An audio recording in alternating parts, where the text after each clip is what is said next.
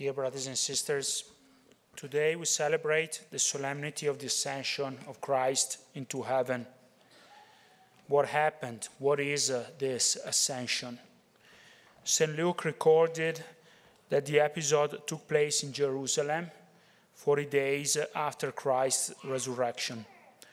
For 40 days, the risen Christ appeared over and over to his believers in sporadic and frequent episodes, proving that he was truly him by showing the scars of his resurrection, that he was him and yet capable to conceal himself in different forms, that he could eat food and yet cross through doors. He was him, but he was more than he was him here on earth. After these 40 astounding days for the disciples, Christ could appear at any time. He met the 12 for the last time in Jerusalem. He gave them few final instructions, as we read in the Acts of the Apostles, and then Luke records he was lifted up and a cloud took him from their sight. While they were all looking at the sky, two angels told them Jesus had been taken up from them into heaven. So this is the episode that we call the Ascension. We can understand a bit from this episode, but we need to go further to understand what actually is.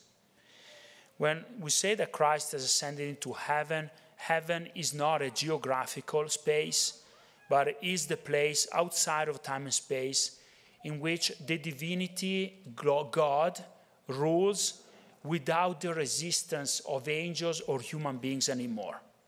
There is no Satan in heaven. There is no human being who resists and hinders his loving will. Heaven is the place where God truly rules. And his divinity is manifested to the creatures who are there. When Christ lived in Palestine, he partially concealed his divinity. We know that Christ has two natures. He's the only creature on earth with two natures. One is human, one is divine. He concealed the divine one and let the human one appear more. He did that partially because we still had enough signs to discover his divinity. The miracles he made, how could be them explainable, but because made by God. And yet, again, we didn't really see him for who he truly was. He gave up his glory for two reasons. One, because that was the condition for us, human beings, to enter into relationship with God through a human being. We, human beings, rejected God, and we could not see God direct anymore. We did that originally, but we could not do anymore. If you remember the episode of Moses that is being given the direct revelation of God on Mount Sinai, the Israelites cannot even touch the mountain, otherwise they would die.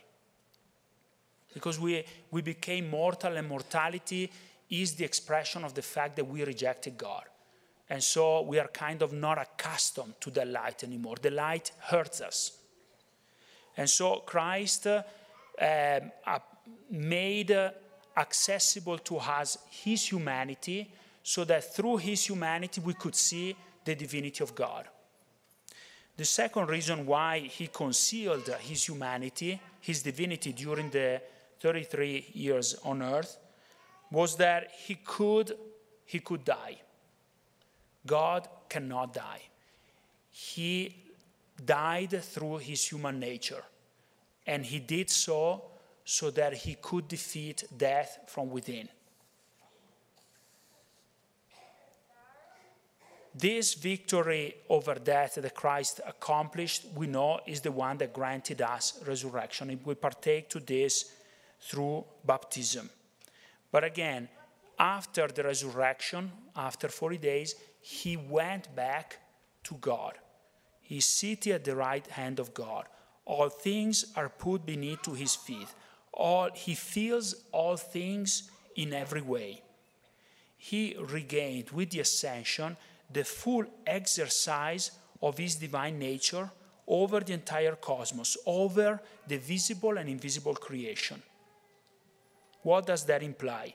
This implies that if we want to pray to him, we don't have to go back to Jerusalem, study Aramaic, and wait to be granted a meeting with him. We don't have to go back to history.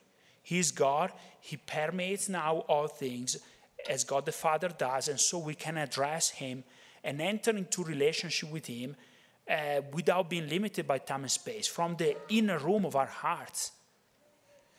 The ascension does not mean a departure into a remote region of the cosmos, Benedict XVI wrote, but rather a new manner of his presence.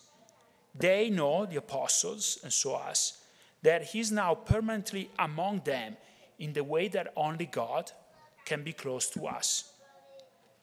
Therefore, the ascension is really the entry door for us to, is more convenient for us. We think that because we haven't seen Christ incarnate as Peter and John saw, we lost something, but we are more fortunate than them because we enter directly into their access of divinity. Nothing is deprived for us in the relationship with God. It was crucial that God became man, but it would be impossible for us, of men of Colorado of 2023, to enter into relationship with him without the ascension. Christ, so, is accessible to us with this feast. The ascension, though, is not that God returns to be as he was. There is something more with the ascension.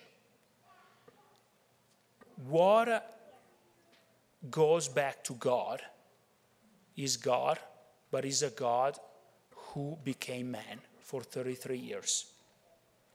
Is a new God seated at the throne of heaven.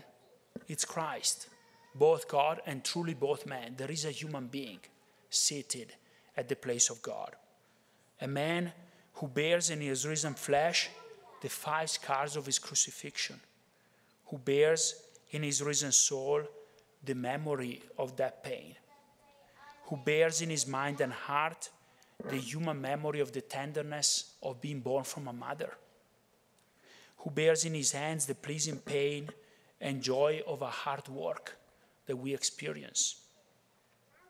He is the God who bears the memory of the warm hospitality of Mary, Martha, and Lazarus. And he bears the shocking trauma of a young friend died at earlier age, earlier than nature supposed to be. He is the man who saw and consoled a woman who lost her son. This is the God who is there and rules over us.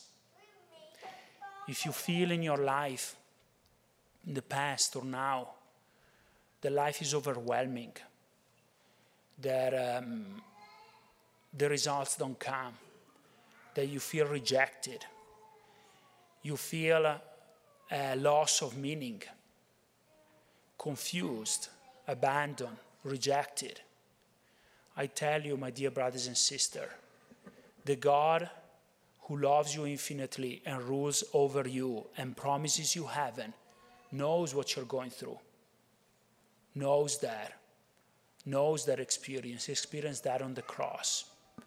So nothing of us, humans, should be put under the carpet in front of God. God understands it. And God is there, therefore, to heal it. So therefore, with this solemnity of the Ascension, we are spurred, invited again to dare to have the courage in the silence of our hearts to turn to Him. We may lose trust sometimes because there is silence from God, because He's not visible, because we don't touch Him. But my dear brothers and sisters, God is ascended into heaven. Christ is there.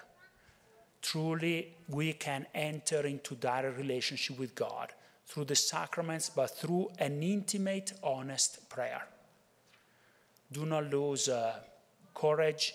Do not lose hope. Do it again. Bet on this again. Bet on the fact that if you risk on that minute of silence in front of him, he will fill your heart. We are preparing with this solemnity to receive the Holy Spirit through Pentecost. Therefore, with this awareness that Christ is in us as only God can be, let's prepare our heart to be permeable to the third person of the divinity, that he may shape our hearts to love Christ more and more, day by day.